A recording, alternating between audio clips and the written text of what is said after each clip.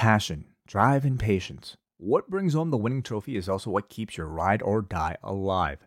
eBay Motors has everything you need to maintain your vehicle and level it up to peak performance. From superchargers, roof racks, exhaust kits, LED lights, and more, whether you're into speed, power, or style, eBay Motors has you covered. With over 122 million parts for your number one ride or die, you'll always find exactly what you're looking for. And with eBay Guaranteed Fit, your part is guaranteed to fit your ride every time or your money back. Because with eBay Motors, you're burning rubber, not cash. With all the parts you need at the prices you want, it's easy to turn your car into the MVP and bring home that win. Keep your ride or die alive at ebaymotors.com. Eligible items only. Exclusions apply. What's so special about Hero Bread's soft, fluffy, and delicious breads, buns, and tortillas? Hero Bread serves up 0 to 1 grams of net carbs, 5 to 11 grams of protein, and high fiber in every delicious serving. Made with natural ingredients, Hero Bread supports gut health, promotes weight management, and helps maintain blood sugar. Hero also drops other limited edition ultra-low net carb goodies like rich, flaky croissants and buttery brioche slider rolls. Head to hero.co to shop today.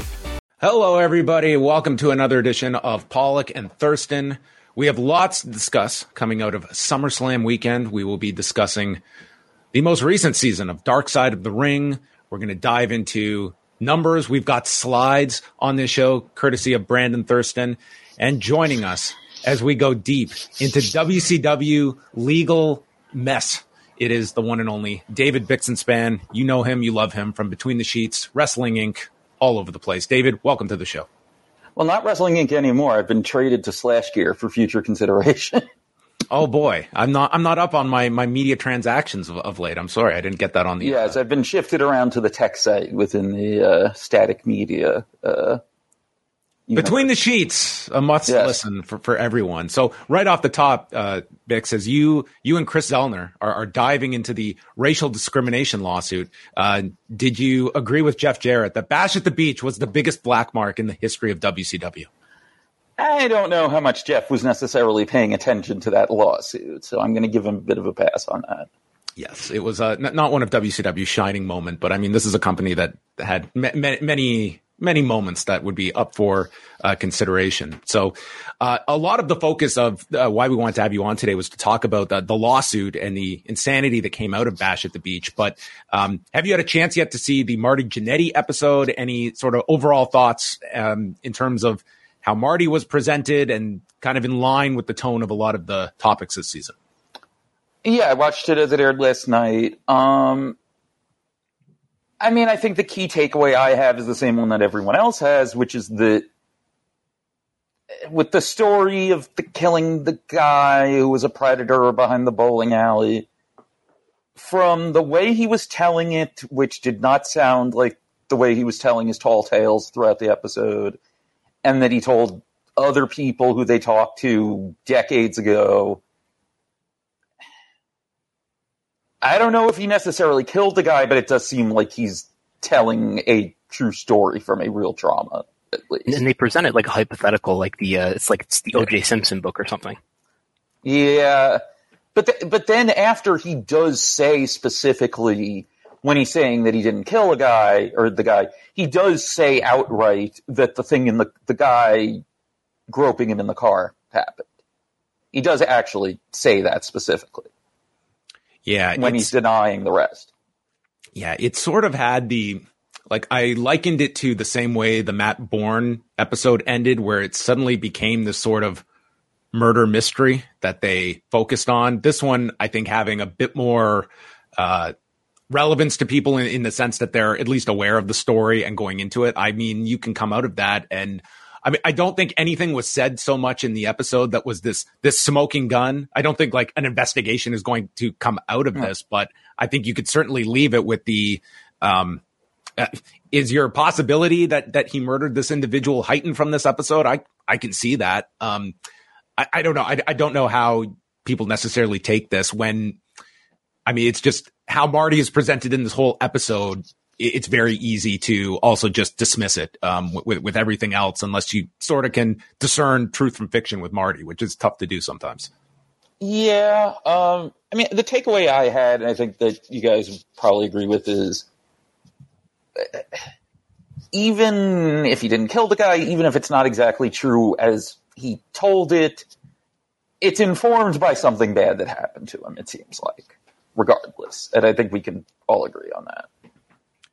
I think so. Like that aspect of it, I think you have certainly is a bit of a more clear picture than how it was originally the story came out and such. That was just so focused on the murder and not necessarily what led to it behind that bowling alley and such. But yeah, it was an episode. I don't know what people's opinions are going to be coming out of it. I found it to be a pretty depressing story of an individual who's in great pain and is going to be for the rest of their life, and has just this clinging to sort of what if, like if my career had gone right instead of left, I would have been all into fame and fortune. And it's sort of, here is a guy that just had numerous obstacles, many of which were that he was responsible for throughout his career. And here at the end of it, it's just a sad story of a guy of where he is in life. Yeah. And I also think that the whole murder, whatever story, and then kind of the which I thought they did a good job, not like hitting you over the head necessarily with the idea of like, okay, something happened to him. But I feel like it also kind of, it did work with the rest of the episode in the sense it's like, okay, there's some stuff this guy is burying that clearly caused a lot of his issues. It felt like.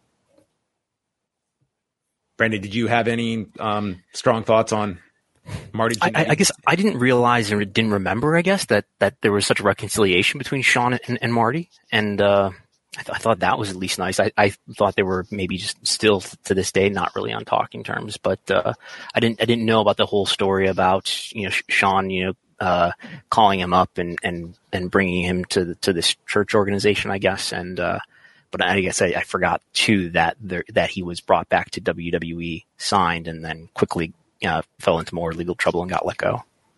Yeah. I think there were a pair of those. I was looking it up yesterday. The number I saw was like 8 times he's been in and out of the company. Because was that the run where he has the match with Kurt Angle? That's the 2005 one. And then there's another one the next year that is not covered in this. That's in the lead up to Shawn and Vince at WrestleMania. And he comes in he was going to be in for a role. And then I think it was the same thing where he was under house arrest and couldn't get like a day pass to continue going back each week. And they just washed their hands of Marty at this point. I think there was one after that, because didn't he get hired as a producer after that? I'm not recalling briefly, or got a tryout or something. Could have, because that would make it. Because that would make it 8 then, because you have the 5 in the 80s and 90s, and then that would be 3.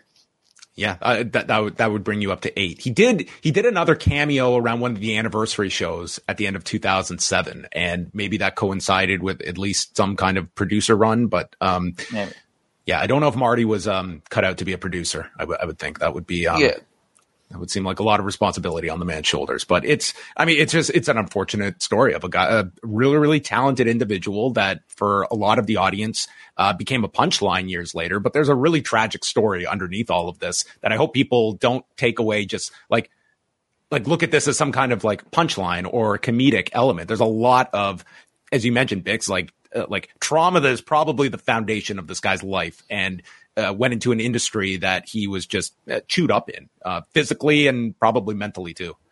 And also in terms of the talent, like, I'm curious to hear what Brandon thinks of this as a wrestler. Like, I feel like even if Shawn Michaels turned into a better worker, I don't think it's a stretch at all to say that at least when they were teaming, Jannetty was more talented.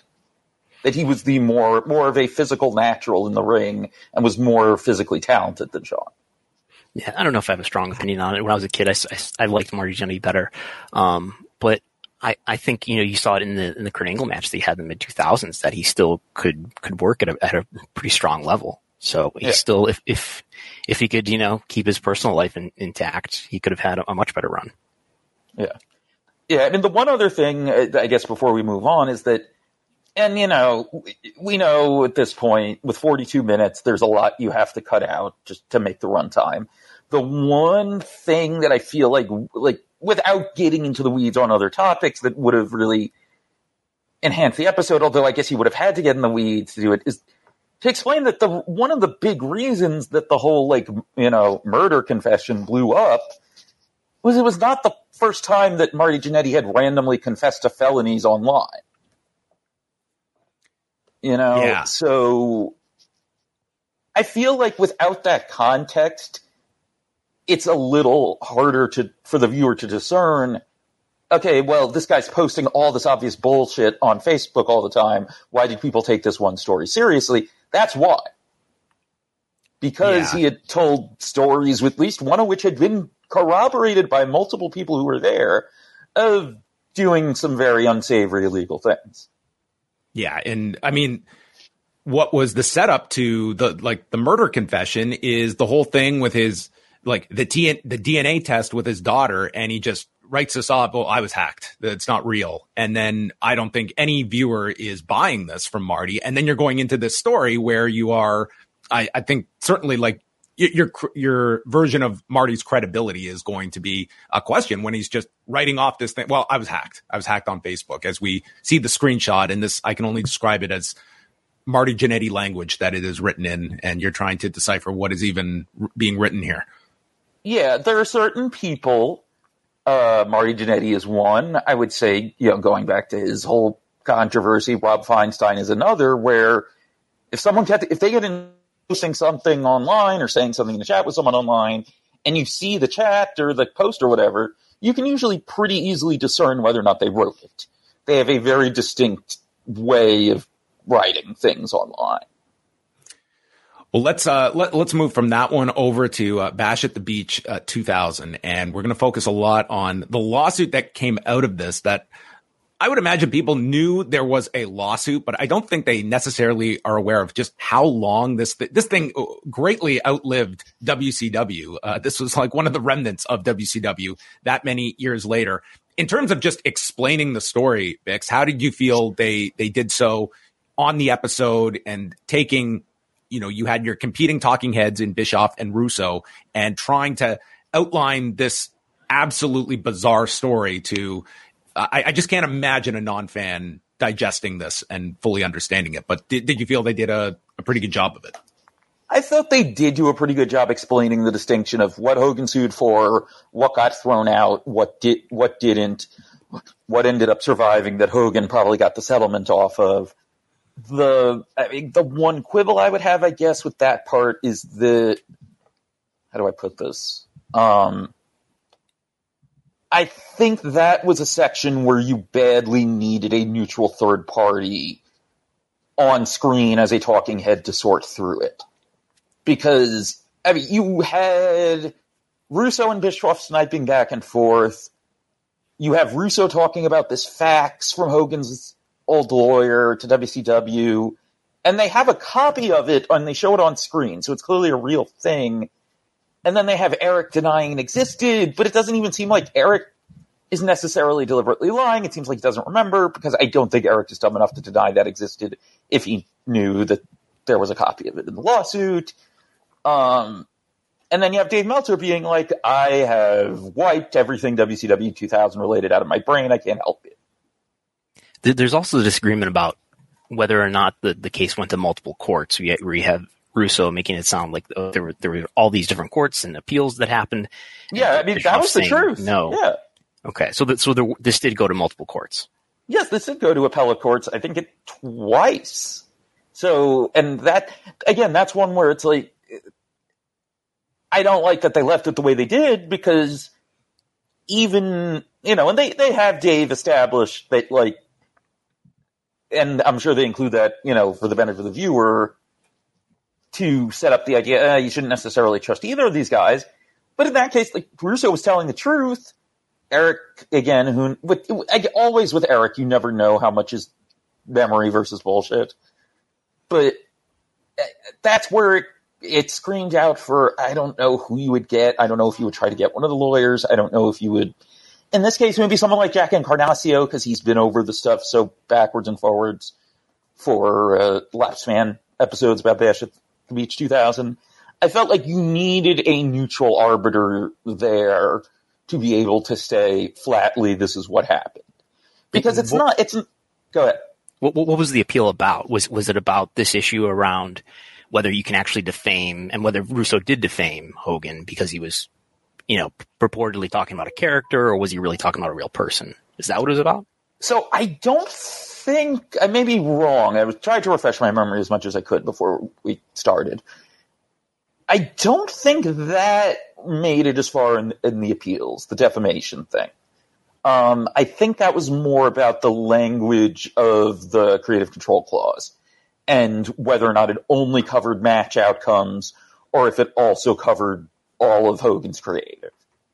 And if I remember right, it was the appellate court initially said, or one court said that it specifically said matches, so it only meant matches. They did what they said, or Hogan said they would do for the actual match with Jarrett, so he didn't have a case. And then I believe an appellate court overruled that, saying that Russo basically nullified the finish of the match, effectively breaking Hogan's creative control, so that Hogan did have a case as far as that. Which is pretty savvy for an appellate court to be able to decipher match outcomes versus what good is a match outcome if you can just override it in a promo afterward. Right, exactly. So go ahead. I was more so just it's amazing that you present this to a court and they had a pretty good grasp on creative control within a professional wrestling environment, more than I would anticipate. A court just looking at this and not just throwing this thing out is just totally ludicrous. Yeah, and and there's also just all the other layers just to the story in general, that I think you and Wei talked about last week. As far as, even the timeline as it is in the episode is a little off because, you brought it up. It was on the Law the night before that Booker T was going to end the pay-per-view as champion. Yeah. Dave Meltzer was on the Law the night before, and they're openly talking about this. This is the expected outcome, Booker T getting the title. And I was trying to rack my brain. Booker T might have actually been on the show and been asked about this, but I can't 100% recall that. But that might. I think I was listening live at the time too, but I don't recall. Yeah, I don't have my July 2000 cassette tapes backed up. But yeah, but this is this was being discussed that weekend, and it wasn't as though it was just some small thing either. So I mean, there's that aspect to it. You've had Dave Penzer, who has spoken about his side of being informing Booker T as such, hey, get ready for this on Sunday and the way this all comes out. So, I mean, there's that aspect to it, that going into the weekend, it seemed like this was fairly prevalent notion that Booker T is coming out of this weekend as your champion. Yeah, it goes against this whole tournament idea that Bischoff is discussing, which again, I looked at this and it was man, Bischoff and Russo, they felt man, we had this golden angle and the other guy just ruined it. It was if only Russo didn't cut this promo, we were off to the races. And then you've got Russo, who's just man, we had this unbelievable story. They believed this was not just salvageable. This was just one personality away from, kicking things into high gear here in the summer of 2000. It's such a divorce from the reality of WCW at this time and their total loss of any kind of cohesion in terms of their online characters and stories. Yeah, plus there are other things I come out of it wondering, if we're assuming that that Hogan and Bischoff had no idea what was coming up later, which I doubt they had no idea. What did they know about, why did they think that they weren't going on last? Why, if that's what did they think was going to close the pay-per-view, if not that? Yeah, did they think it was going to be Nash and Goldberg? Did, Hogan and Bischoff know about having the other title belt there? Because I don't think they talked about it in the episode, but one of the things that happened is this is shortly after they had the big gold belt cast and made copies that they gave to, I think it was every former champion that they had under contract at the time. And they had been using one of the copies a little bit. Jarrett comes out for the Hogan match with one of the copies. And, then Russo cuts his promo about how that's not the WCW championship, that's the Hulk Hogan belt. And then Jarrett comes out with the original belt with the, the visible bend in the middle for the main event with Booker. So, like, who knew that they had the two belts? Who was told to make sure they had the two belts? I don't know. It's like there's really something missing, and it's like part of the problem is too is even if they're not trying to work you, Bischoff and Hogan as well, even though he's not in the episode, they both have terrible memories. Like, they are huge workers, but they both also have genuinely terrible memories. So, how about Jarrett in the episode? Like, he certainly comes across easily like the most credible of the principal figures. Did you feel did you get a sense at all? Was he holding back? Did you feel he was pretty forthright in terms of his contributions? Because he's the one that I think people are going to take the most serious in this whole thing. And, he really paints Hogan the most negative of the bunch. Yeah. I thought he came off very credibly. I thought the most interesting part was, watching it felt like one of the biggest works of the whole thing, the, delayed Jarrett entrance. He's saying, and I don't think he has any reason to lie here, he's saying that was him genuinely not being sure he wanted to go out for the match. It comes off like it's part of the angle. It didn't detract from what they were planning. But I found that really interesting, that he was just like, and knowing the way that he thinks about his storylines, I think it tracks too that he's telling the truth about that, because he's talking about, like, the idea, even as a heel, that he's going out there and laying down and thinking about, in an old school way, how much that could hurt him. Like, it makes me think about, like, when he quit WWF 5 years earlier, where, I think with some counseling from his dad, he came to realize, and I think rightfully so, with the whole storyline of where Road Dogg was going to be the one who it turned out had, really sung With My Baby Tonight, and it was supposed to be exposed at that July 95 In Your House where he lost the Intercontinental title to Michaels, and they did the lip syncing performance and all that. And then they quit in the middle of the show after the match. Jarrett's rationale was like, well, wait a second. The angle here is Rhodey exposes that he really sang the song and I didn't. Okay, I'm immediately a fraud. He's immediately given me my comeuppance. What's the story here? Where do I go from there? How is there anywhere for me to go but down? So knowing that he has that very analytical way of thinking about how he's presented, to me that totally tracks that was his thought process at Bash at the Beach. It's also not even brought up in the and I understand like the time constraints and stuff, but the fact that like they had just done this angle like not all that long ago in October with Hogan, like the other with Hogan State, like they had literally just done this. It's not as though this was even some novel idea that they had come up with that was breaking with convention, breaking the fourth wall on television. And was Russo there at that time? I remember that was happening. Russo's. I mean, that was basically Russo's first night in the company, wasn't it? He did. I think he did the pay-per-view before the TV, I think. I think they were supposed to start on the night after Havoc, and they pushed it up a week. So he might have done Nitro, but it's absolutely his first pay-per-view. So it's his first, if not second show, and they're shooting this angle immediately.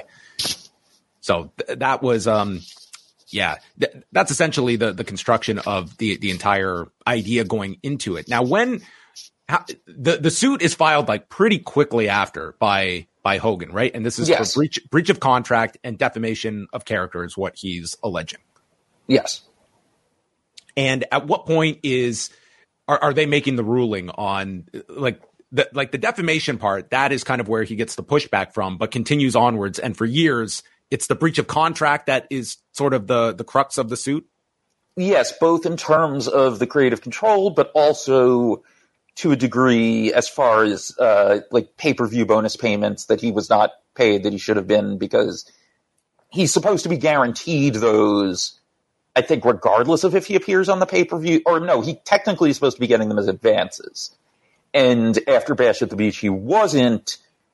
I I'm trying to remember, did they countersue? Because they tried to ask him to appear at Greed at the final pay-per-view. Mm-hmm. And he said no.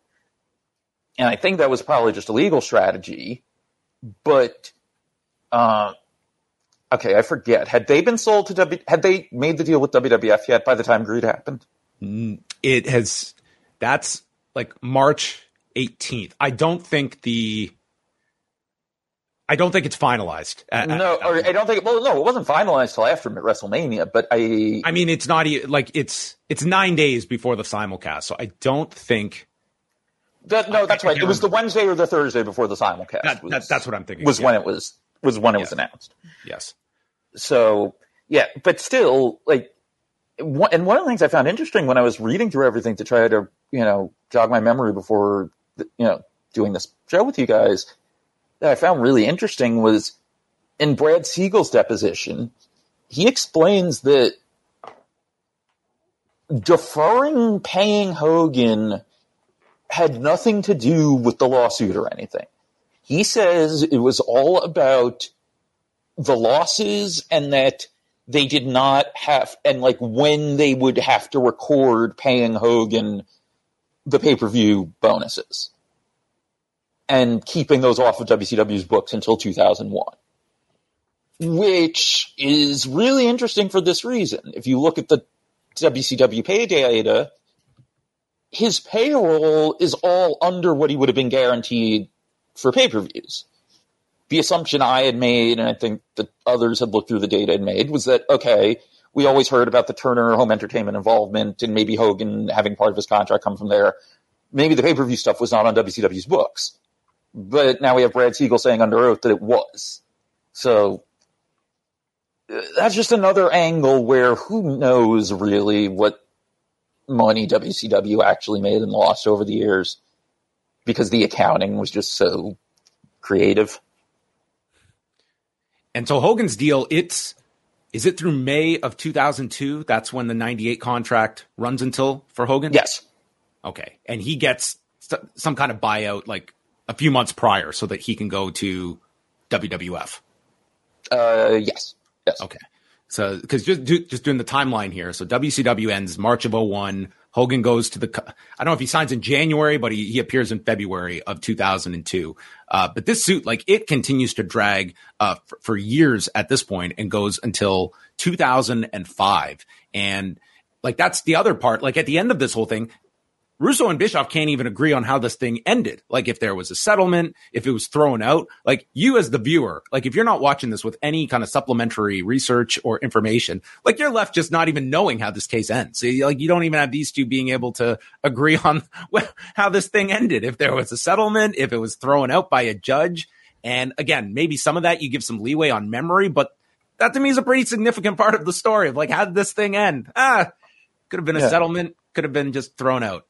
I mean, from Russo's perspective, I guess it's that it was thrown out because once the defamation is out of the picture, I don't think he's even a party to the lawsuit anymore.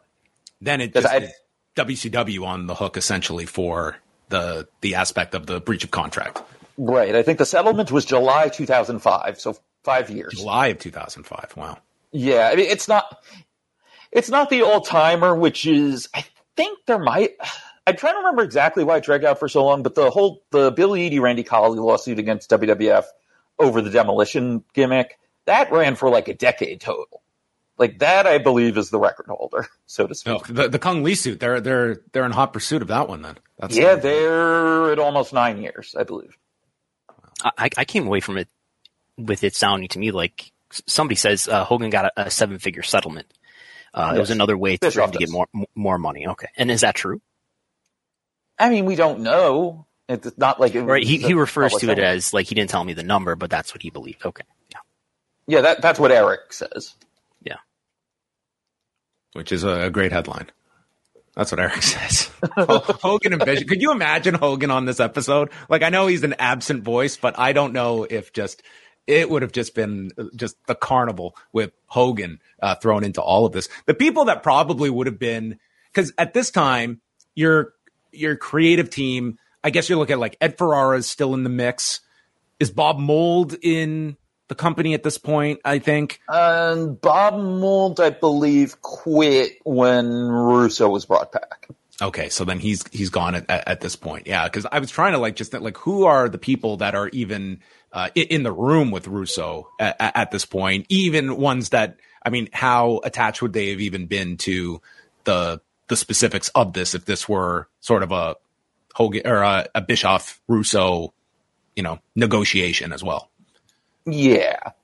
I mean, I think Terry Taylor was on the committee at the time in some form. So yeah, I think it's some mix of like Russo, Ferrara, Terry Taylor. There are other people that are just kind of in the room, like, but not really necessarily having power, like Randy Anderson. So it's a mix.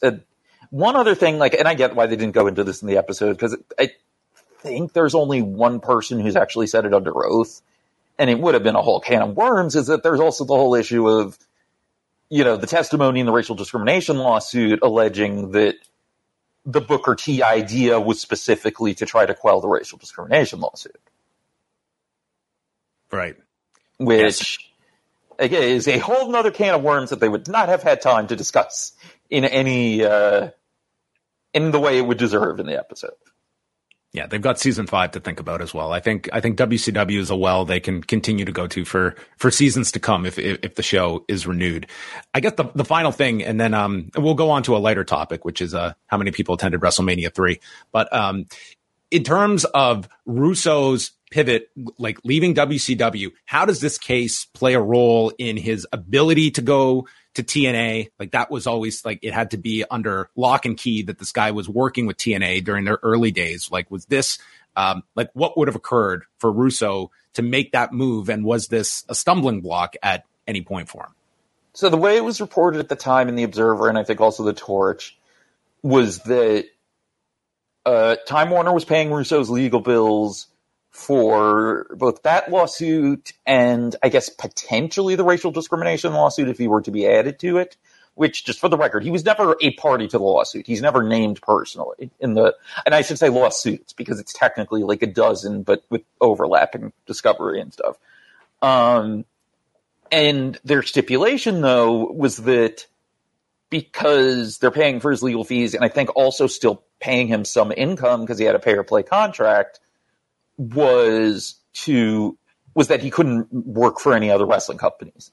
Even though at that point they're not in competition with Time Warner, for whatever reason they put that restriction down. So his early TNA consulting was secret. The work he did for World Wrestling All-Stars before that was secret and then kind of handed over to Jeremy Borash.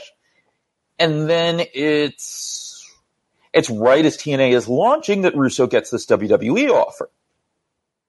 And Russo, I guess, I don't know if it's because of the money or because of just the name value WWE carried or being the ones who bought WCW's assets or whatever, he's able to convince Warner to let him take a wrestling job because of that. He gets fired, what was it, like after 2-3 weeks? I think it was like 2 or 3 days in WWE. I mean, I think he was actually there for a few days and then maybe officially fired a little after that. Okay. But what year would this be by then? 2002. 2002, okay. And then Warner had already opened that door, so they weren't going to stop him from going anywhere else, and then he officially goes to TNA. Fascinating. Just fascinating. This post-wrestling podcast is brought to you by NerdWallet's Smart Money Podcast. Financial literacy can be daunting, but it's one of the most valuable things you can equip yourself with. On NerdWallet's Smart Money Podcast, their trusted financial journalists offer easily digestible, conversational discussions on topics like balancing your portfolio. If you think an ETF is one of Cena's 5 moves of doom, this show might be for you. Planning for your tax bills this April, so you don't have to worry about a visit from Erwin R. Shyster. And putting away more money for retirement, because unlike most wrestlers at the end of their careers, most of us should only plan on retiring once. Listen to NerdWallet's Smart Money Podcast on your favorite podcast app. Future you will thank you. What's so special about Hero Bread's soft, fluffy, and delicious breads, buns, and tortillas? Hero Bread serves up 0 to 1 grams of net carbs, 5 to 11 grams of protein, and high fiber in every delicious serving. Made with natural ingredients, Hero Bread supports gut health, promotes weight management, and helps maintain blood sugar. Hero also drops other limited edition ultra-low net carb goodies like rich flaky croissants and buttery brioche slider rolls. Head to hero.co to shop today. Well, on that note, we also want to talk with you because a couple of years ago on Deadspin, you did a pretty extensive dive into the grand mystery of WrestleMania 3's attendance at the Pontiac Silverdome in March of 1987, and it's again a very relevant talking point as we get set for All In, because there's nothing better than an attendance controversy that has an AEW tie-in that Brandon has just been greatly waiting for his mentions to point out to him. So, Brandon, what is the latest number that we have roughly for All In? For All In, I think I have it up on my screen here. So the WrestleTix has a daily tracker, and the latest number, I'm scrolling and scrolling to is this today? Yesterday? This is as of yesterday. Distributed is 78,773. Estimated paid is 73,372. So around 73,000 estimated paid, around just under 79,000 estimated distributed. So we are pretty much right in the ballpark of where, for a long time has been thought to be the attendance that Dave Meltzer has reported through both his the internal records he was provided by WWF around 22 years ago, and through the building certificate from Zane Breslov, who was the promoter with WWF at the time. So this many years later, Bix, since you wrote that piece, I mean, do you feel that you have a clearer understanding of the attendance figures at the Silverdome? And I mean, you did an exhaustive amount of research. I just reread the article this morning, and I was very tempted. Someone's got to do that head count at some point. There is a high res shot that Bix includes in the article as well. If you are so curious as to go do the head count, which I'm surprised someone hasn't done. I don't know that you can actually. I've looked at it, and I think I'm looking at the most high resolution version of it. I don't think you can actually distinguish people. Something that I was considering doing, and I started like 1/6 of the work on it, is and this is assuming that there hadn't been drastic changes in the stands between when the building was destroyed and when WrestleMania 3 happened in 1987, is that there are some really nice high resolution photos of the empty stands just before it's demolished, and I think, and maybe you could count all the seats that way. I think a lot of this debate, I hope I'm not jumping ahead, but a lot of this debate hinges on what the real football capacity was for the Silverdome, and whether or not the supposed capacity of 80,300, something like that, whether that's the real capacity or whether that's exaggerated as well. Okay. So first things first, I should note too, and I'll send John the link so we can put it in the notes and stuff. I did do a follow-up on my Substack a couple years ago when I found some more information that got us a little further, and kind of to where my conclusion is now, which I think Brandon agrees with. So there are a bunch of elements in here. So the big one that's always kind of confused people is, thank you for putting that up there. No better headlines in the business. So your announced attendance is 93,173. The Meltzer number that he got from Zane Breslov and later WWE, and lately Dave's said other places too, including the Athletic Commission, which he never said anything about until people were arguing with him online in the last year or so, that they all had roughly 78,500. And I forget the number of comps. But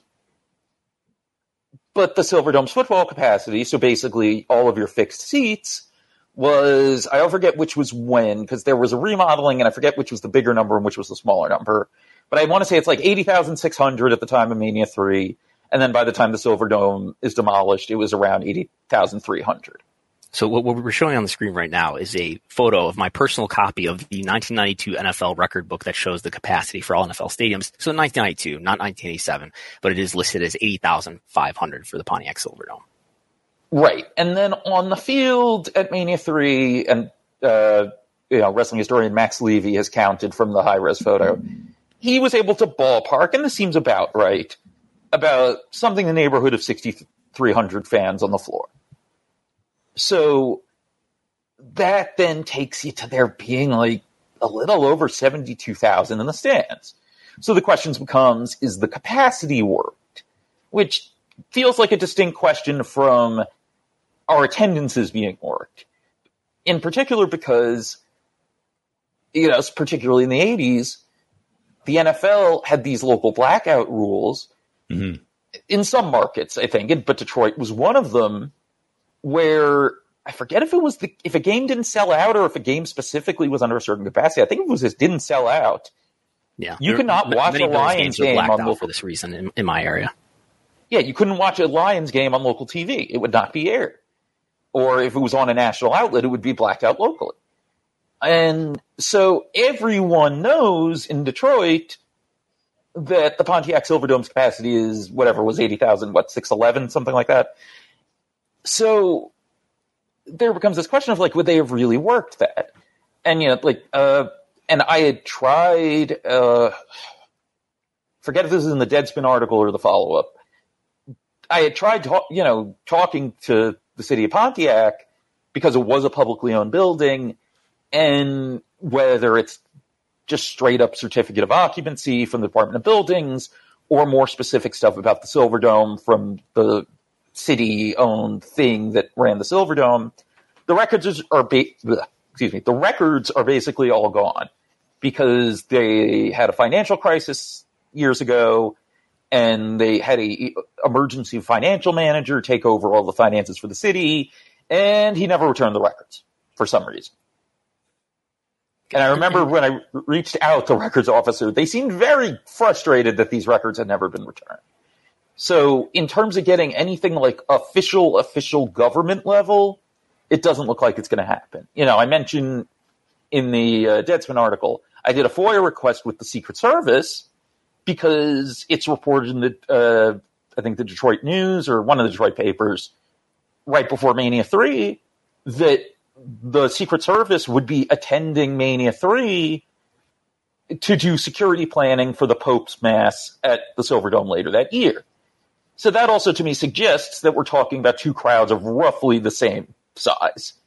If they feel like that's not something they could do by plan, you know what I mean?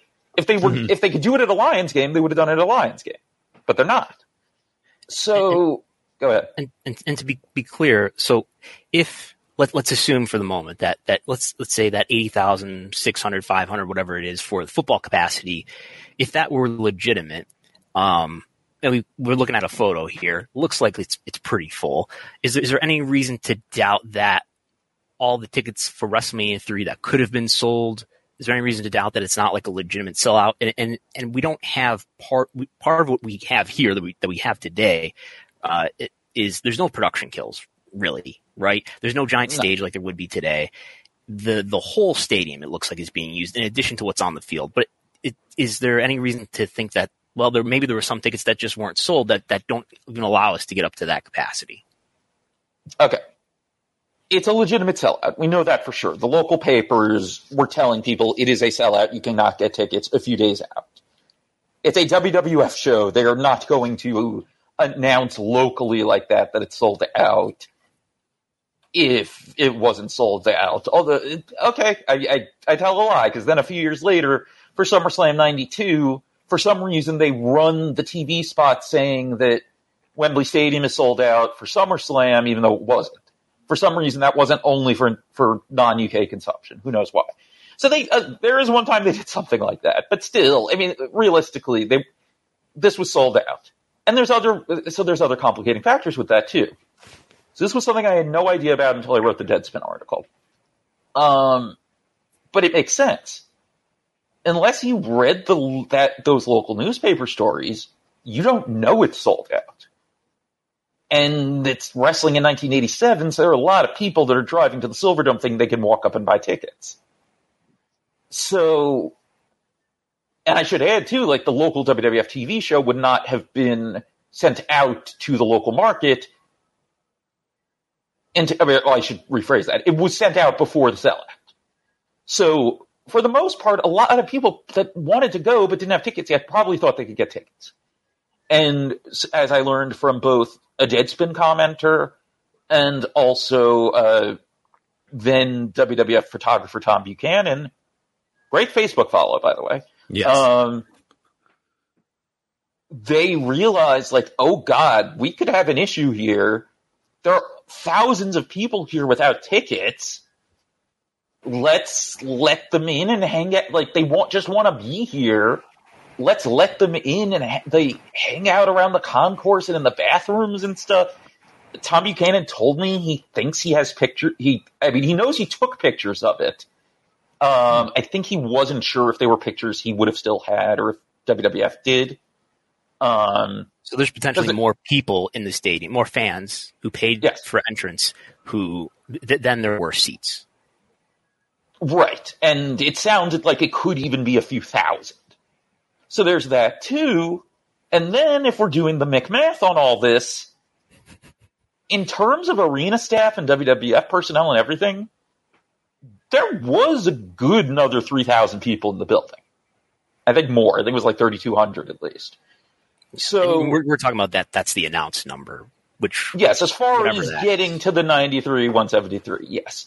So another factor in all this, going into the show, the number you see everywhere in the media, pretty much everywhere until the last couple days, is 88,000. Mm-hmm. Everywhere. In the Observer, in local newspapers. And then what became most interesting to me and what really kicked off me looking up more and doing that follow-up on my Substack, a WWF press release when they crossed 80,000 about a week out, 88,000 about a week out. Here's what I found interesting about that. There's no follow-up press release after Mania to say, oh, we did even better, it's 93,173.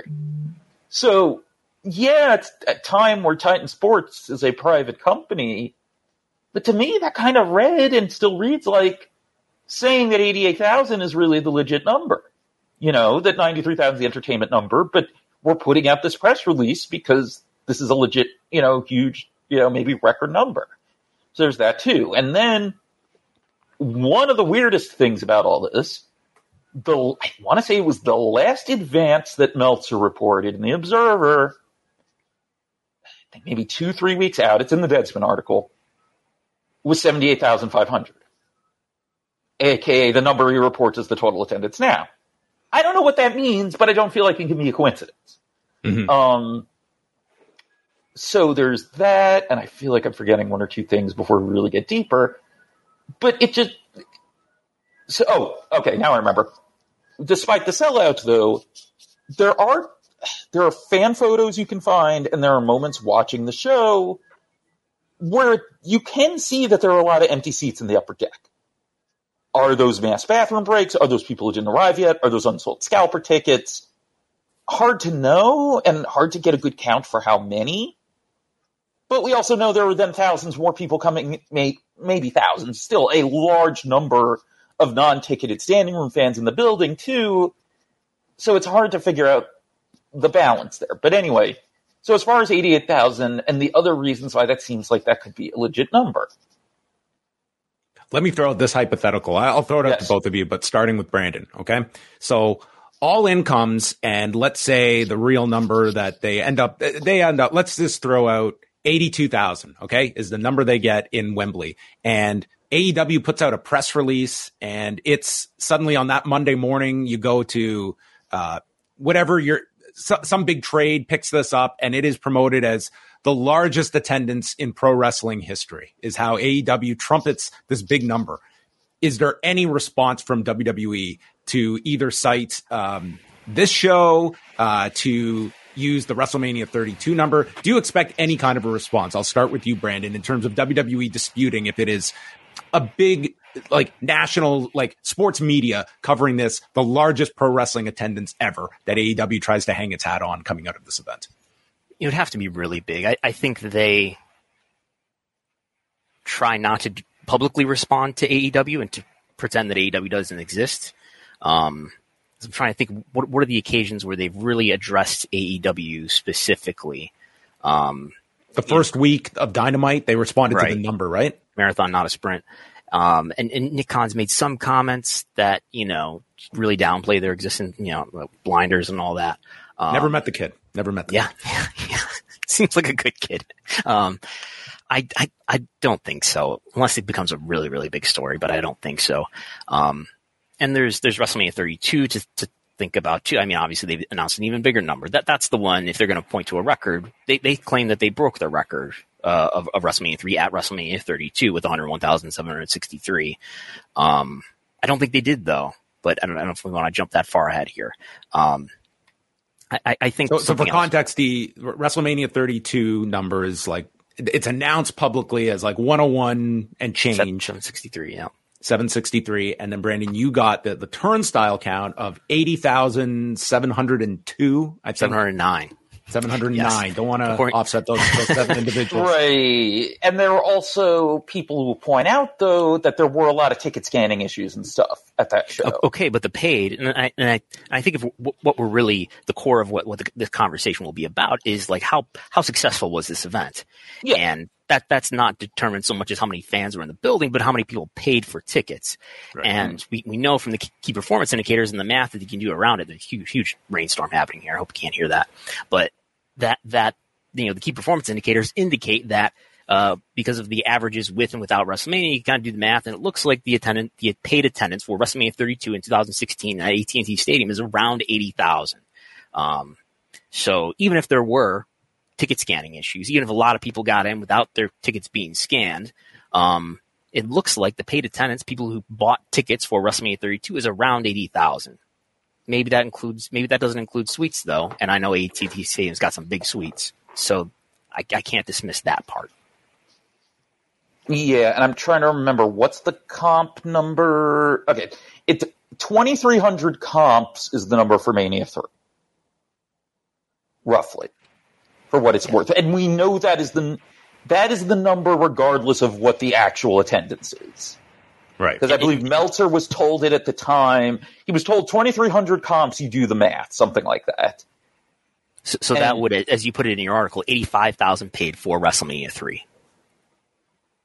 If it was 88,000, yes. Right. So here's where we get to how it seems like 88,000 is the real number. Later days of the Silverdome where, there's no permanent tenant. There's no more Detroit Lions playing there. They're playing at Ford Field, etc. They have a website, silverdome.com, that really just exists to drive rental business to the stadium. Keep that in mind. They do give the 93,173 for Mania in like a trivia section, and they also give a completely new, presumably made up number for the Pope that was higher. At the time and like in subsequent years, you'd hear like from Dave Meltzer and Brian Alvarez that like they listed the 78,500 originally, and then wrestling fans harangued them, so they changed it, but they knew the Pope did more, so they made up a new Pope number. And that Pope number, like I forget what it was. It's like a little bit more in like 93 and change. You cannot find any trace of that until this website. But there's no trace on the Wayback Machine on an internet archive of there ever having been the smaller number on the website. And based on when the snapshots are on the Wayback Machine, if it had ever been there, it was only for a few weeks. It wasn't years, like people had said before. If you Google it, we have the Pope attendance just after WrestleMania 3 in 1987 is 93,682. Yeah, right. I'm sure this is just as debated amongst the Catholic Church followers that always bring this number up. I mean, I reached out to the Archdiocese and they didn't have anything. I really did. I just want that quote to live in infamy. I reached out to the Archdiocese. David Bixenspan, the best. So here's the thing, though. On that silverdome.com, they broke down the attendance by section of the building and types of seats. And where it gets interesting, you take out the suites, you take out the club level seats. All of a sudden, the Meltzer, Bresloff, etc. number makes sense. I could pull up the exact number, but it's in the 72,000. Or, well, no, wait. It would be in the 72,000 range. You add in the floor seats, you add in the club and suites, and all of a sudden you're at roughly 88,000. And I have talked to someone who sees building settlements these days that Brandon may or may not also know. And they've told me, oh yeah, those oftentimes don't have, like, the suites and stuff. So, I mean, I can say I've seen ticketing audits, and we discussed the in the case of WrestleMania in Tampa, the one with the half capacity, we saw those ticket audits that we got through public records requests through the Tampa Sports Authority, right, and we saw that there were separate ticketing audits, separate gate receipts in essence for the suites versus the standard seats of the stadium. Right, and not knowing specifics about the stadium, there's also the possibility they're not going through the same turnstiles too. Yes. Like, I think about the one time I went to a show at a suite at Madison Square Garden. We did not go through the main ticketing area. There was an area off to the side at the main entrance. You go up an escalator towards the suites. So it stands to reason that was not in there. Now, where this gets tricky is, like, obviously you would think Zane Breslov would know that. In sending the stuff to Dave and saying, like, oh, no, the number's really this, that's the part I have trouble reconciling. But, like, you look at everything. People don't know, Zane Breslov is the former WCW and WF live events executive who Dave attributes this information to. I mean, he was the local promoter of WrestleMania 3. Okay. Yeah.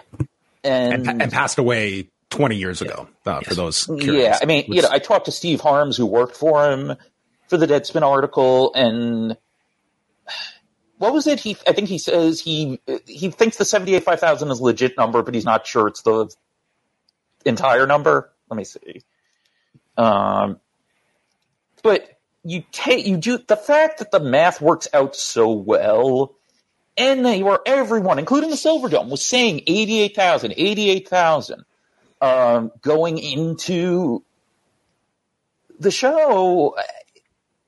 That feels to me like it's right. And then the thing is, too, you throw in, to do the WWF math, you throw in those standing room fans, you throw in the personnel, you can get up to roughly 93,000 in the building. Security outside. Yeah. Yeah. Okay, so here's what Steve Harms told me. It was about a week before the event, Zane mentioned to me that they could probably sell 90,000 tickets. They wanted the Silverdome to look full for TV, so it was time to ramp up the comp tickets, and that's what they did. I don't know or remember how many comps were out there by the event date. He knows former WWE employees who agree with the smaller number being the real one. He's also not sure if the total number of people if that's the total number of the people in the building or just number of tickets sold. Does that number include comps? Probably not. I'm quite sure there weren't 93,000 people there, or 90,000 for that matter, at the event. So that's what he said. Yeah, I'm doing all this in my head as we speak here. I guess yeah, we absolutely do. And just to be clear, by the way, like, Brandon and I have talked about this, and he cited, like, Brandon, I think, is in agreement with me that the roughly 88,000 ticketed fans appears to be the real number. Yeah, what would change my opinion is if somebody could show that the football capacity really was not 80,500. Yeah. Yeah, of course. But they're not lying about the capacity, and it was only a few hundred seats difference in 2003 or whenever it was that they had the website. They're not lying about how many seats they have down to the section when they're just renting the building for high school graduations and stuff. This is an advertising tool. They need to have the actual number of seats there. So, for, like, events with stuff on the field, like political rallies and religious events, whatever, it did list the capacity as something like, I think, 90,000. What would the attendance have been if there was a Trump rally at the Pontiac Silverdome in one of the last elections? Then we the actual attendance, more than or what he would say it was. What he would say, of course. He would say 150,000. There you have it. You would have all the attendance records. Ford Field, Pontiac Silverdome. You'd have them all covered. I guess as we look at present day, Brandon, like when it comes to like what Polestar reports and such, like are suites and that such, like is that all figured into the numbers we see on something like Polestar? Does it differ by venue? Like what is your kind of read on like when it comes I would have to look at what I got from the city of San Antonio, if that included suites. I would have to look. I think it might vary. I don't assume when I look at those numbers, like say the Polestar numbers, I don't assume that includes suites, because I think in a lot of stadiums, and somebody who knows more about these venues could correct us, but I think in a lot of cases there are, people who hold access to those suites for the entire season, or maybe for all events in the venue. It's pretty much that. I mean, I can tell you when I went to SummerSlam 98, because my dad had a friend at CBS who had spare tickets, they held the suite year round. Yeah. Yeah. And then that comes to the question, like, what are we monitoring here? Are we monitoring just physical bodies inside a building for an event, or are we trying to get a gauge of what level of popularity this event is generating, and we specifically tie that to people physically purchasing tickets to go to an event because they are drawn to it? And if you are someone that you have a suite, it's like, you're interested in going to see this event, but it's also something that you're not spending any additional money to see this event. So what are you weighing with those added numbers? And we can sometimes just get lost in like the volume number that WWE certainly puts such a high premium on, but look, what does that number mean? Right. I think you just got to go with both. Something I do want to mention too, I almost forgot, as far as, the standing room, we need to keep in mind too that like there's a confirmed time where they let a ton of extra standing room people in to set a building record. WrestleMania 18 in Toronto. They let a ton of, I forget if they charged or not. John, you were there. You'd probably know better. But they let like thousands of more extra people in there so they could claim a fairly legit Skydome record. Well, I definitely didn't get them for free. I can confirm that aspect of things, but it was like I would not be, certainly once the show is starting and you just want to like fill people in, like there's plenty of room that you can accommodate, standing room for a lot of these buildings that you're talking about. That again, you can certainly look at like a number, and then if you are able to filter in more to just load up that number, and they're also basically undocumented. It's like you can't even necessarily dispute it if you want to throw some number out. And like we're talking about the Silverdome now, of like the potential of people just getting in at the end. Yeah. Now I have a question for Brandon though. For Mania 32, do we have any indication of how fans with tickets in like the party area of AT&T Stadium, like the places that you are buying tickets to be in the building for the event, but you're not actually in the bowl or the suites watching the show. Do we have any idea how those would be counted? All I have is an email from Arlington Police Department saying the turnstile count was 80,709. I think I did follow up with them about a year later to ask them if they had any details about whether or not that included suites. They didn't know. Don't you have the bid book and some information about that year's WrestleMania? The bid book I have. Well, no. The bid book I have came later. What I have like all of the Arlington like audits like of every dollar they spent for that Mania. Okay. But I that don't doesn't have anything to do with the stadium activities. No. When I checked, fun side note to that, Brandon knows the story. I don't think John does. So when I was doing all that research, to try to get, Mania host city stuff for what ended up being a Mel Magazine article about the whole, how much money are these cities spending, etc. One of the things I did was, okay, let me do a record request with the Arlington Police to be like, hey, here's this article from this Brandon Thurston saying he emailed you and you sent him this number. Could you send me what you used to arrive at that number? And presumably they would know this because of security reasons, I guess. You want to know how many people are in the area so that you know what you're... Something, yeah. And their responsive document was the email exchange with you, including your cell phone number that they did not take out. Luckily, Bix already has my number. To serve and protect. Wow, that's great. Here in an open carry state. Here's a random person's phone number. I mean, I don't know. Boy, would you be interested to learn how many court records I've gotten that have people's social security numbers in them? Guys, look out. Okay, David Bixenspan's got the magnifying glass out, so be careful out there. Well, we can kind of just let's put a bow on this just in terms of like the focus of why this topic is coming up, and that is All In, and just sort of some of your thoughts, Bix, on what this number represents for AEW, because it's really interesting that they are going to, like, by leaps and bounds have their biggest show to date, and yet I don't think anyone's tying this to some kind of popularity peak, and if anything, it's a bit of a dip for AEW when we look at how they're drawing domestically. But what would you assess as just like the health of the company going into All In, and how you feel this show is going to be viewed in company history? Like, it's a gigantic feat for them. I feel like we're not going to have a good feel for it until we're week of, because it's gotten better this last week, but we're still in that, it was only a week ago that there was still nothing announced for the show, and I think we're still so close to that it still kind of feels underhyped in that sense. So, because also, I mean, they weren't really mentioning it on TV either until last week, which was a whole other, to the point that Punk, in a very made a crack Punk about way, it. Yeah, it was like this basically big secret. joked a Collision that, like, what the fuck are you doing? But,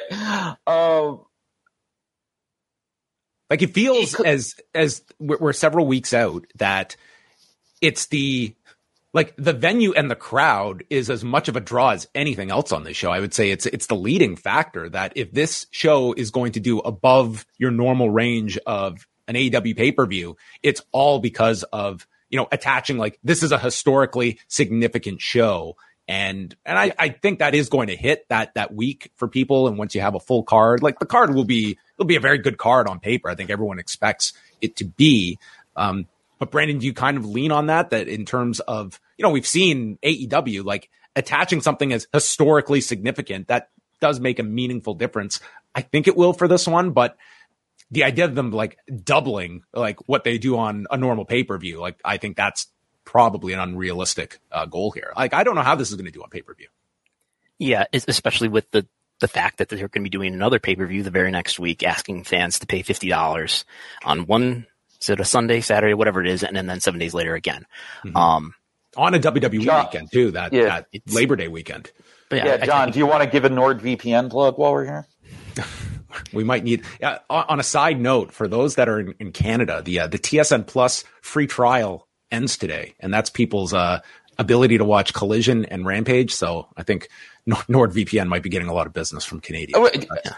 Oh wait, TSN Plus is not just part of your cable subscription if you have TSN? So that is what I'm trying to find out today, is if my cable subscription gives me access to TSN Plus, the streaming service. I'm led to believe no, but I don't know that 100% yet. I've asked TSN, and we will see. If I don't get an answer, then that's probably my answer. How many years had this been a free trial then? I'm very confused. This thing launched around the end of last year, early this year. It's just been months of this streaming service that you've just had automatic access into. And if you don't have TSN on cable, like, this thing is $8 a month. And I can't fathom wrestling fans, if you're only watching it for Rampage and Collision, spending like that. That will drastically impact their Canadian fan base. So it only includes the stuff that is not on linear TSN? Yes. Okay. So it's like ESPN Plus in that sense. I mean, well, it's the same company, right? So yeah, they have a percentage of TSN. Anyway, but a separate topic there. But yes, the VPN services are going to be in full effect, I think, over this next month or so. But I think this is... Oh, go ahead. I was gonna say, like, I am curious. I think fight business you can't really gauge because it's going to do better in the UK anyway. There's more interest, etc. There's more promotion.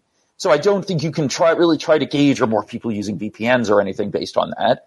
I am curious to see if maybe between afternoon and depending on how many people you're going with, potentially price, I am curious if movie theater business is up. I think it's incumbent on AEW to make this a really great show and put on a strong card. I mean, usually their pay-per-views deliver. Even, I think of the first Forbidden Door and, feeling it was kind of a lackluster card going in, and it turned out to be a really strong card. But this is a really big opportunity for AEW to create not just, another pay-per-view brand, but this could potentially turn into a WrestleMania brand and draw them tens of millions of dollars every year if it comes off really well, and if they continue to run a stadium show a year under this All In brand, which it makes sense to do so given the history of All In 2018 of being the precursor to this company existing. So it's I don't think this is just let's put on a house show here. We've already got 70 some odd tickets sold, and we'll make some more money on pay-per-view too. I think this is a really important moment for them to create a really strong brand for themselves, again, to draw tens of millions of dollars in revenue every year if they do well.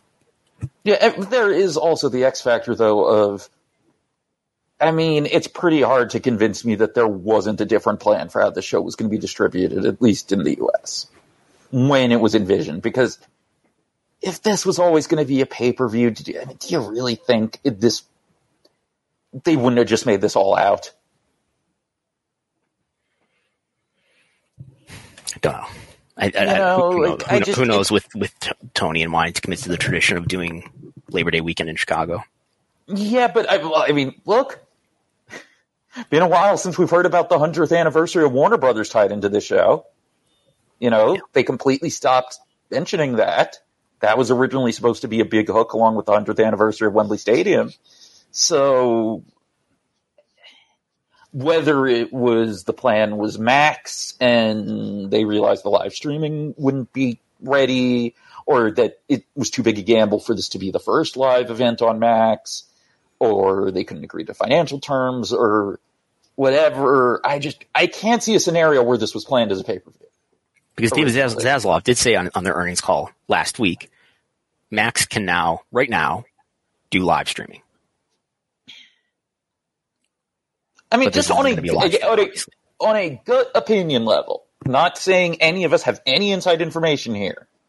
Do you guys agree with me on that? That it still feels like this was not planned as a pay-per-view originally?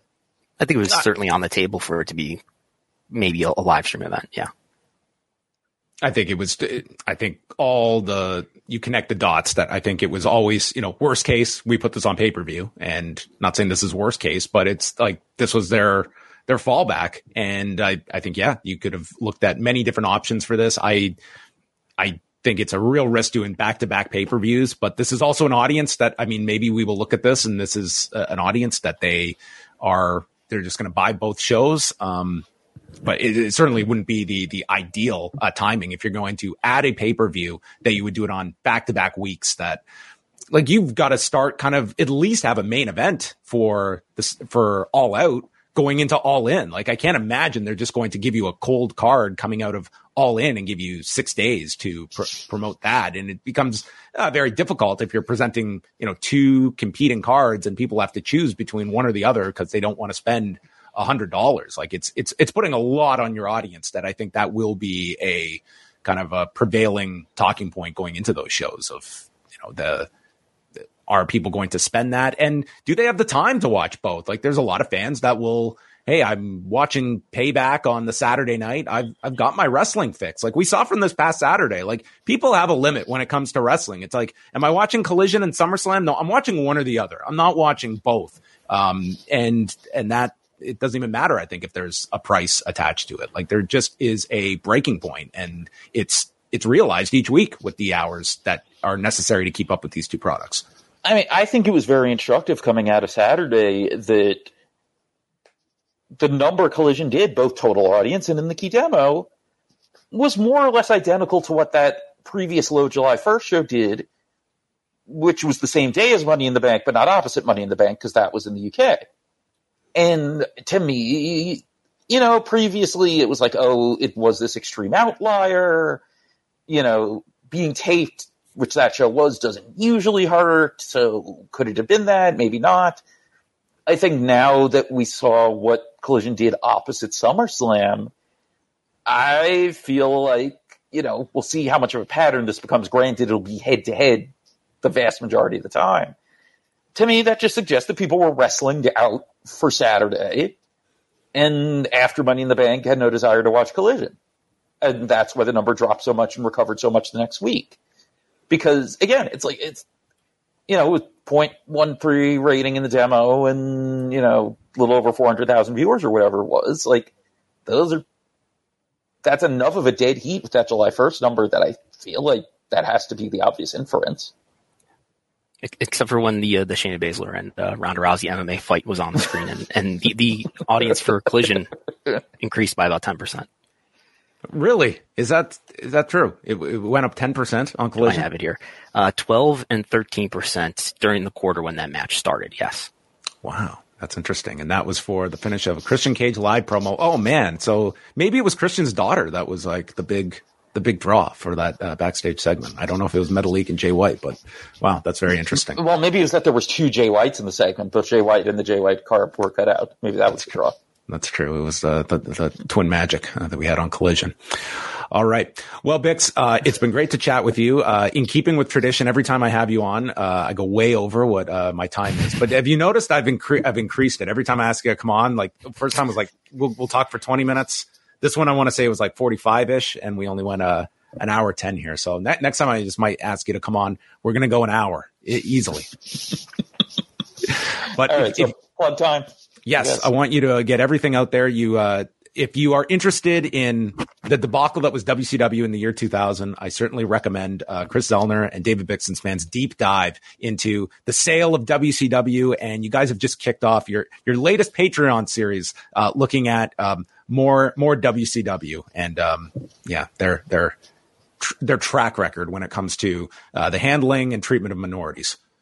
Yeah, so, the podcast itself, Between the Sheets, available wherever you can find your podcasts, at VT Sheets Pod on Twitter, and then the Patreon. So the main podcast is, we cover a week in wrestling history as it was, looking at how it was covered in the newsletters and playing clips of TV and stuff when applicable. And on the Patreon, if you're at the $5 a month tier or higher, at patreon.com/Between the Sheets, which John has helpfully put on the screen, and I'm sure will be in the show notes as well. We do a monthly deep dive into a specific topic. Sometimes it's a multi-part series, sometimes it's a one-off. And yes, right now, so for July, we did part 1. August will be part 2 on the WCW racial discrimination lawsuits, mainly about, the Bobby Walker, Sonny Ono, Hardbody Harrison, etc. lawsuit that gets kicked off in 2000, but also some of the previous stuff, like the previous Bobby Walker lawsuit, the Charlie Norris lawsuit, where Greg Gagne tried to teach him how to dance like an Indian, among other things. And we also talk about from when Thunderbolt Patterson was trying to sue, and this is like the first hour, I think, of part 1, a interview that Ole Anderson gave to Thunderbolt Patterson's lawyers in 1992 when Ole was between WCW jobs. And I'm guessing John has listened to this already. I don't know if Brandon has. Shocking level of, if not bluntness because it's Ole Anderson, then honesty about how WCW in the office would treat black wrestlers, and how, even though he recognized their value and wanted to do outreach in the black community, was willing to lowball black wrestlers because he felt like they didn't feel they could negotiate, among many other things. So, yeah, if there's one of many takeaways from this show, it's that if you were an aspiring member of WCW's executive or creative staff, whether you're Bill Watts, Ole Anderson, or Vince Russo, don't do an interview right before your big job, because man, do they have a track record of saying some terrible things that could bite you, as you will go into Vince Russo's WrestleLine interview, a very famous interview in 1999 with his volunteering of his thoughts on non-English speaking performers. Yes, and then also the ways he has kind of tried to reframe what he said, which is not really an accurate reflection of what he said, and how that affects the lawsuit and other things. And then, part 2 will be coming out later this month, and it'll include a lot of, again, a lot more, not necessarily in the weeds, but about the specific Sonny Ono and company lawsuit and all sorts of stuff. One of the plaintiffs who got a settlement being a guy who never wrestled a match for WCW. Lots of things that Terry Taylor and others said that were alleged under oath, as far as how they spoke to and about minorities. Specifically in part 2, we'll be hearing about a dispute that Terry Taylor had with Harlem Heat. An article in A Magazine about the lawsuit. I just don't really know what A Magazine is, but the article is very interesting, where they talk to the plaintiffs, and I'll drop this detail. They also talk to Kaz Hayashi, and boy, is there some stuff in here that I can't believe I'd never heard before that people are going to find very interesting about how WCW used him and how they treated his work fees and stuff like that. I'll leave it at that. But that's coming up then. So yeah, patreon.com/between the sheets. Like you said, other WCW stuff we've done include, it ended up being 4 different parts in 2 different little series about the sale of the company. The Bischoff torch talk after he first got the vice president job, and so much other stuff. We all have our various ECW shows too in the year, or as we like to call it, the Eddie Gilbert, Paul Heyman canon. Thomas Edward Gilbert, for clarification. Thomas Edward Gilbert Jr. Yes. Professionally known as Hot Stuff Eddie Gilbert. Looking at, when they booked Continental together. Earlier this year, we covered the year in the life of Paul in '93, where he starts in ECW and has the split with Eddie, but also is trying to get the thing going with Jim Crockett. And I feel like I'm forgetting some. And then, and of course, the death of ECW after the 6-part TNN series, which covers Into the Invasion. I'll drop this out there, since I'm sure this will be tantalizing for people who haven't heard it. If you want to know about the time Paul Heyman astroturfed the ECW Invasion storyline into happening by sending emails under dozens of burner accounts to wrestling news sites, patreon.com/between the sheets.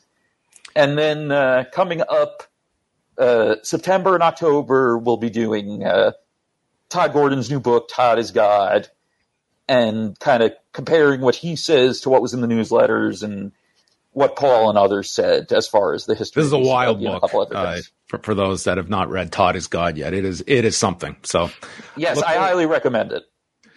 We look forward to all of that stuff, Bix. Thank you so much for jumping on with us, and hopefully people having a lot more insight now into many of these, the WCW lawsuits and, of course, the WrestleMania 3 attendance figure. So we'll definitely do this again sometime, and thanks for joining us. Thanks, Bix. Thank you so much for having me. All right, there is David Bixenspan, a man who it was very hard at that press conference on Saturday. Straight face as one individual was speaking at length on the in front of the media, and I like his impression of one Paul Heyman is just it's one of those impressions that is now embedded in me that when I hear the original, I can't unhear. Roman Reigns has tilted sports entertainment on its axis. The Marlon Brando of professional wrestling. But yes, that was I didn't even get to chat with you. How did you feel about the press conference on Saturday? You did get a very good question in about Vince's role in creative, and Hunter giving an answer very beneficial to one Vince McMahon, but alluding that he is not all that involved, that he is not overriding anything or chiming in as much as maybe which is not consistent with the reporting that's been out there that Vince has on multiple occasions driven a lot of changes on short notice to Raw and or SmackDown. Which we don't know if maybe this surgery has impacted that at all, but I would feel very confident that at least prior to that surgery, he was very much making his feelings known. Right. I think it's interesting to think about the politics there, that Paul Vick is apparently, comfortable not giving Vince a lot of the credit. I mean, I know he praised him and said without Vince, there wouldn't be any wrestling perhaps. But he's comfortable not giving Vince too much credit for the success of the content lately. While, just sort of, downplaying the role that he has. I guess it shows that maybe they perceive that. They understand that people look at whether Vince is involved in creative as a negative. So Yeah, I mean, I think. Do you believe that he is as not involved as Paul Levesque said? I'm skeptical of that assertion. Yeah. I absolutely do not believe that since WrestleMania. What his day to day is like. Like again, I would have liked to have known more kind of about the severity of this surgery that he's had. Like it's spinal surgery. Like we're not talking about like, you know, arthroscopic knee surgery that, I mean, in theory, like he's laid up, and is that diminishing his ability to contribute, or is it heightening the fact that he is, what else can he do? I don't know if we really get a straight answer in that sense, but like one of the questions, as I said on Sunday, what I was hoping to get at is, well, one, maybe he would tell us some example of something that Vince has contributed that was a good thing. I was leaving it open for that. But that, you know, Vince's his reputation is that he's this tireless worker who never stops working, who doesn't get, you know, you don't really get sick. You can work when you're sick. And if, you know, he's just giving counsel and talking, if all he has to do is have a phone conversation with somebody, that's something that you can do even if you're laid up in bed, I suppose, especially for Vince McMahon. So is that something that's going to, while he's on medical leave, keep him from or not? But yeah. And I guess the question I was like interested to ask would as well be, like, does this medical leave coincide with the idea that even if he is healthy to return, is it a distraction for him to come back as this investigation is ongoing? Are they going to look at that as any kind of get this behind us before Vince is thrust back into this? But given the new information we have through Endeavor with their own earnings call, is that it looks like this merger is set to close imminently in next month. And the fact that, you know, it's interesting, just the fact that you have Vince McMahon, who is so tied to this, and this merger is about to go through, and what is his involvement going to be at this critical point? Yeah, well, Endeavor said on their call yesterday that it's going to close, they expect, in mid to late September. So that's a tighter timeline than we've had before. WWE just on the previous week had their call, and they said it was still going to be sometime in the latter half of the year, which is now. So we have some more clarity on the timeline. And with that, I mean, this has been consistent, but I guess when people saw this, and mainly it was from your coverage of this call, the fact that there is going to be cost synergies, but this is not a new development, but it is just the fact that like this has consistently been stated, and like there are going to be cuts, and it's just a question of where they're going to be. And, you know, Nick Khan has at least given some leeway, or at least explanation, that, you know, there are certain areas that they want to be untouched. But whenever these massive mergers go through, I mean, there is a certain gutting process. That is kind of the good and the bad that comes with these mergers, and good for the companies that can find all these savings, bad for the people that are kind of on the ground floor and working for these companies. Yeah, it's unfortunate that the employees who have played a major role in helping WWE become as profitable as it's become, and have helped WWE become as monetized as it's become, especially in this last year where consumer popularity has increased, that there will be probably a lot of layoffs shortly after, I would think, this merger is closed. In terms of, you know, I tweeted this is what was said, this is what was published. But a lot of the reaction is, you know, oh, they're going to cut this and that talent. I don't see any obvious reason why that's going to happen. I mean, Nick Khan has said that the areas that they're going to protect the most is going to be production and creative. And I would think talent, he didn't say talent, but talent goes along with that. I think it speaks to the difference, that the different way that wrestling fans look at these stories, and the different way that, you know, people who are covering, you know, WWE stock look at these stories, in that, you know, for people who are covering the business side of this, and I don't mean me, but like people who are, you know, stock analysts and things like that, obviously they think, oh yeah, this means corporate employees, which it does, versus wrestling fans who, you know, when they think of there being cuts, they think of the people who they recognize from television, being cut. But I mean, I suppose they could close this merger and then develop a budget and say, well, we're going to spend less on talent than we are currently. And then obviously that would lead to cuts, but no obvious reason, you know, that is similar to the synergies that they talk about here, in that, you know, when you merge these two companies, you're not going to need a lot of the services. You're going to have a lot of redundancies in terms of providing WWE with the services that it provides itself with now independently. Just on the UFC side, there was a pretty significant development today in the antitrust suit that has been going on since 2014. Today, this is after like over 2.5 years of, it's been relatively quiet on this suit. The judge involved in the case did rule that this can go forward, and they've certified this suit as a class action suit. So this would extensively, it will enable up to approximately 1,200 fighters that fought for the UFC at least one time between 2010 and 2017 that could be part of this suit and receive damages if it gets that far. And, you know, the whole the decision is, you can read it if you follow John Nash at Bloody Elbow. Eric McGraken is another great reporter. And yeah, we will see. It's a positive step forward for the case, and they are seeking damages between $800 million and $1.6 billion, which in a class action suit, those could be trebled if a judge rules in their favor. So this could be an enormous amount that the UFC could be slated to face here. And I think you would automatically look at how the UFC and WWE have very similar makeups in terms of how their talent and fighters are paid, and whether they see both industries as similar as well. But it's a big case, and it's been going on for nearly a decade, but it was a big step forward for those involved in this case. Yeah, I don't, pretend to understand the legal issues that are happening here. If it's terrible news for UFC, I mean, the Endeavor stock and the W stock aren't showing it. Endeavor stock is still up 6% on the day, and W stock is up 2% on the day.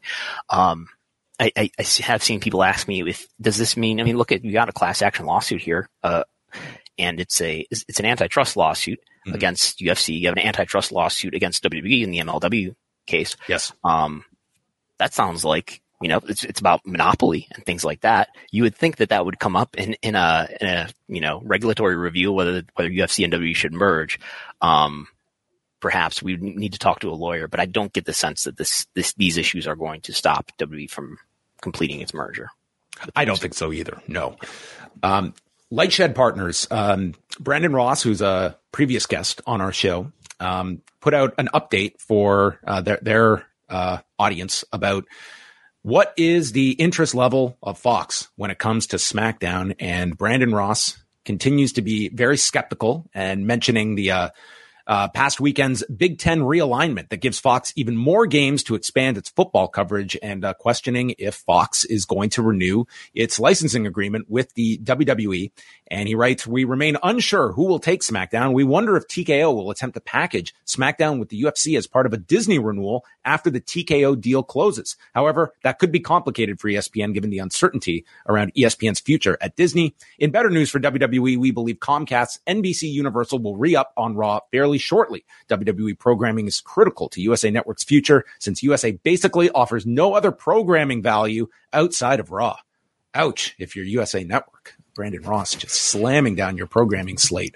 But not wrong either. And this kind of continues like the next rights renewal. It seems like the ball that is up in the air is SmackDown, and just the way things are shaking out, it certainly seems that, that another home for SmackDown could be very likely in the scenario, unless Fox comes to the table, and I think would have to go above that $205 million figure. I think if that's their ceiling, I think I can't see WWE agreeing to no increase.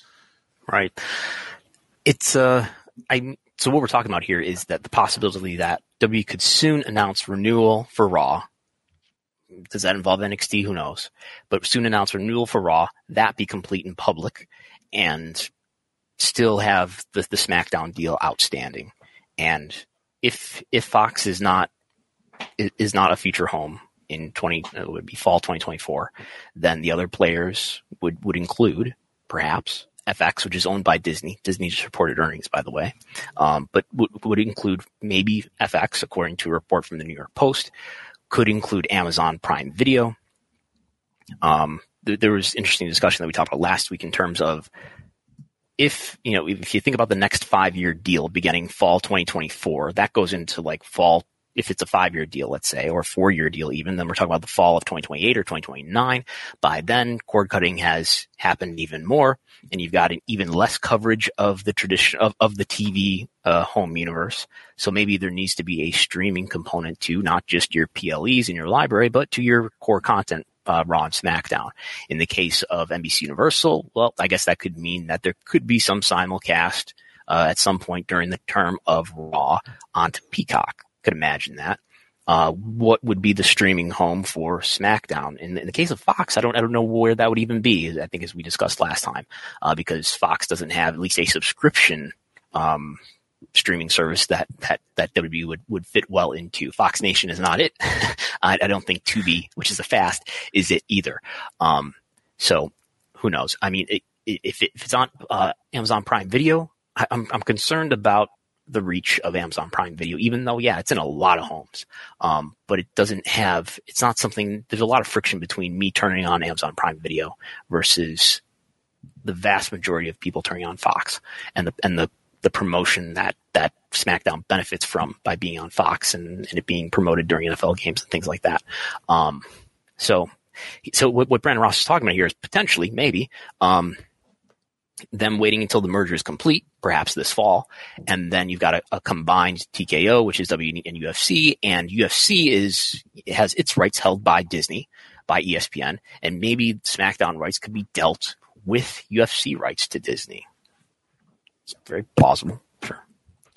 Do you see any kind of effect on SmackDown if they were to go out and announce a Raw renewal and leave SmackDown hanging? Do you think like there is any value to that as opposed to just waiting till both deals are complete and we can announce it all as one tidy package? Not that I can think of. Can you? I'm just thinking of like it makes it clear SmackDown is on the open market, but I would think anybody that is in these talks is more than aware of that fact.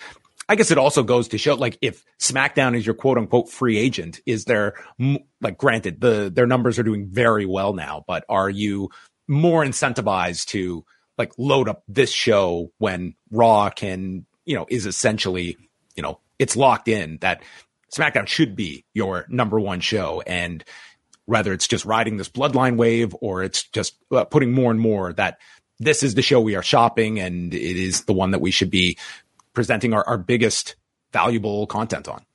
Yeah, it could be. I mean, I don't know that SmackDown needs a ton of help as long as there's questions around whether Roman Reigns is healthy. But bottom of the third. That's right. But he rarely wrestles, so I mean, he's going to, according to Sean Ross Sapp, he's not going to miss his scheduled appearances anyway. And if all he's got to do is do backstage segments or stand in the ring and hold a microphone and wrestle every 4 months or whatever it is, he could probably get by. Hail to the Chief this Friday night. That's right. He's not missing that.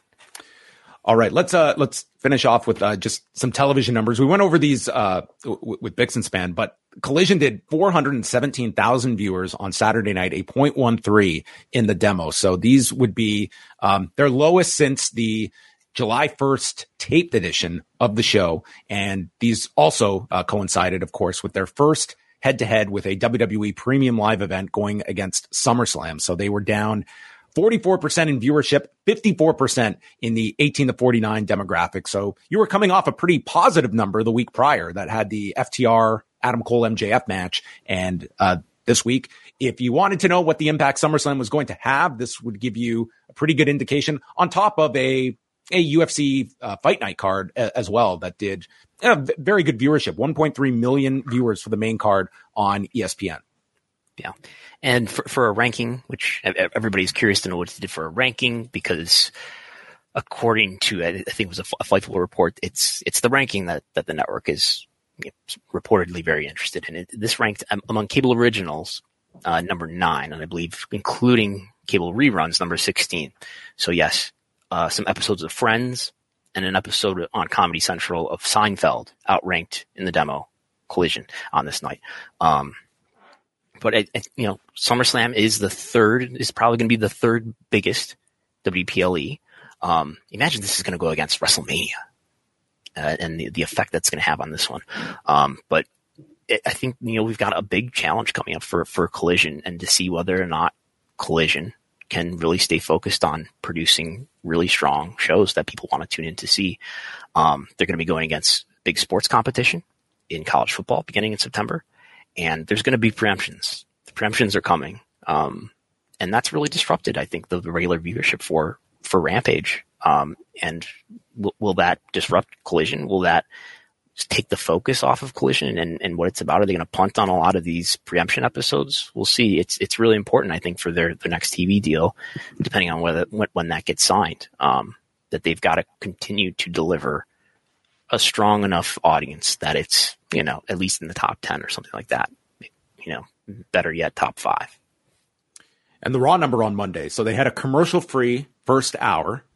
I was just texting with Brandon saying, you know what? Raw's not long enough. I don't get enough wrestling every week. Commercial-free Raw. We also had limited commercial breaks for NXT on Tuesday night, so they were doing that deal this week. But 1,888,000 viewers for the show following SummerSlam, 0.61 in the 18 to 49 demo. So they were up 7% in viewers, 14% in the demo, and up 22% among adults 18 to 34 for this week. And I have actually not seen the quarters yet, Brandon, but I'm imagining the first hour. What did you take away from the commercial-free hour? Was this an effective tool? It did well, but it did over 2 million viewers for one quarter. I'm pulling it up now, but it did do over 2 million viewers for two different quarters at 8:15 and 8:30.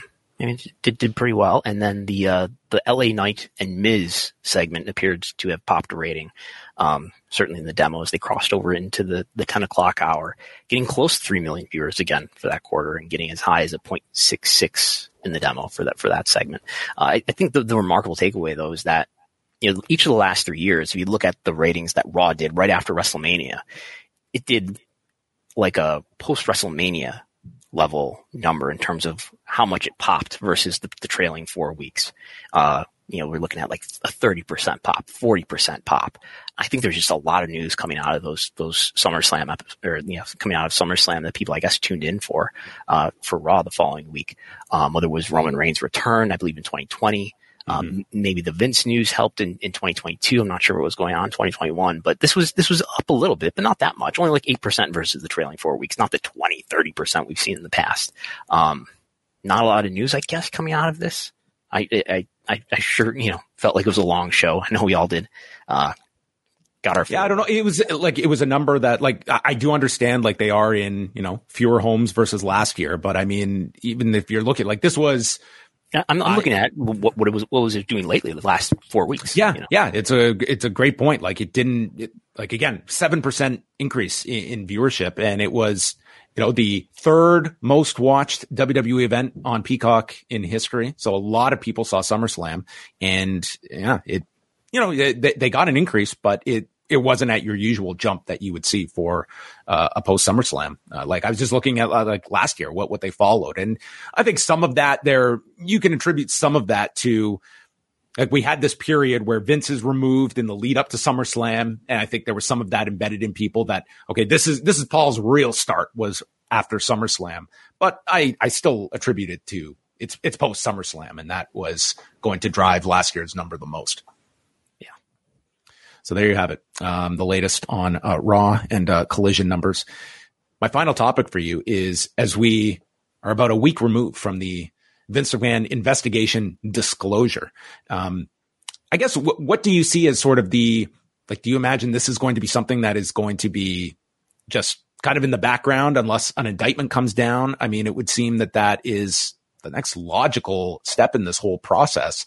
And it's sort of just going to be this background story until like something like an indictment comes down. And then I think that would put this, it will be interesting to see if this becomes like a major story outside of wrestling, like Vince being indicted, or if this is just like last week, this disclosure was made. I wouldn't say it felt like a big Vince scandal in terms of the coverage it received. Yeah. Or is this something that just is never followed up on?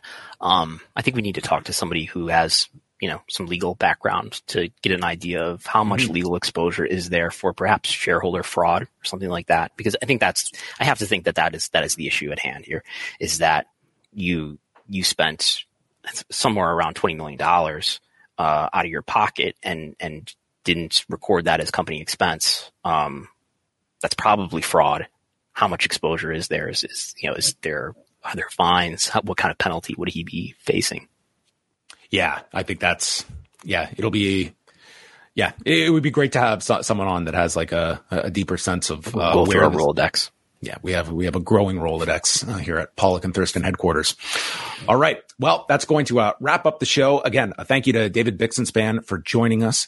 And you can follow along at patreon.com/Wrestlenomics, where you can catch Brandon with the rotating crew of Jesse Collins and Chris Gullo, who I believe Jesse will be with you this Sunday. All three, I expect. Chris is back as well. This coming triumphant Sunday. Return.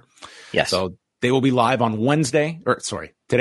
Is today Wednesday? Today's Wednesday. Today is Wednesday. Yes. I'm on G1 time. I don't know what day it is. I don't know what week it is. What I do know is that I don't have the latest standings. I think we have a winner of the.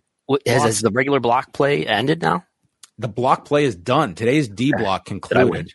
And going into today, Brandon Thurston, who just a few weeks ago was like just looking at his standing, and the E block standings I don't see updated yet, but Brandon was in first going into today. So barring some cataclysmic demise, I think Brandon might be this year's E block winner.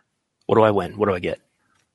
Oh, you get you get a 1-year extension of chatting with me every Wednesday. Okay. That's the grand prize. Yeah. Good. So I was really glad that Brandon from New Jersey didn't win. I don't think I could live up to that bargain. But yes, follow everything from Wrestlenomics. And what other things do you have out this week? You've been busy this week. Somewhat, yeah. There is a live event report that is out. That's free for everybody on Wrestlenomics.com. If you want to read that, the comparing the live events for WWE and AEW, comparing them market to market, same event to same event. So like, what did a Raw do versus the last time Raw was in that city? The moral of the story is, WWE continues to look very good. It's a mixed story for AEW. And we have a Google Trends report for companies. We're going way into the Japanese pro wrestling industry there with Japanese wrestling companies as well as companies in the U.S. and Mexico. That's there now for subscribers, and we'll have tomorrow a talent. Who are the most searched for wrestling talent in the world? Top 100. That'll come out tomorrow morning. A list. Yes. Love it. Yes. Usually whenever a list comes out, what I love are all the responses that are like, nailed it. Mm-hmm. Perfect list. Exactly. That's most of them. Yeah. That's it. Okay. Well, look out for that. Tonight, Wei Ting and I will be live right after Dynamite on the Post YouTube channel, discussing Dynamite. And then we will hop on over at postwrestlingcafe.com, where we will chat about The World According to Marty Jannetty, the season finale of Dark Side of the Ring. And as a bonus for anyone that downloads Rewind to Dynamite, late tonight, early Thursday, you will get a bonus interview with Chris Hero, discussing his new role as a producer at AEW, as well as chatting about this week's West Coast Pro shows, and even a little bit on exotic Adrian Street. So that will be a bonus interview for those that download Rewind to Dynamite tonight. So check out all of that at postwrestling.com, Wrestlenomics.com. And that is it for us. Thanks to everyone for tuning in for another edition of Pollock and Thurston.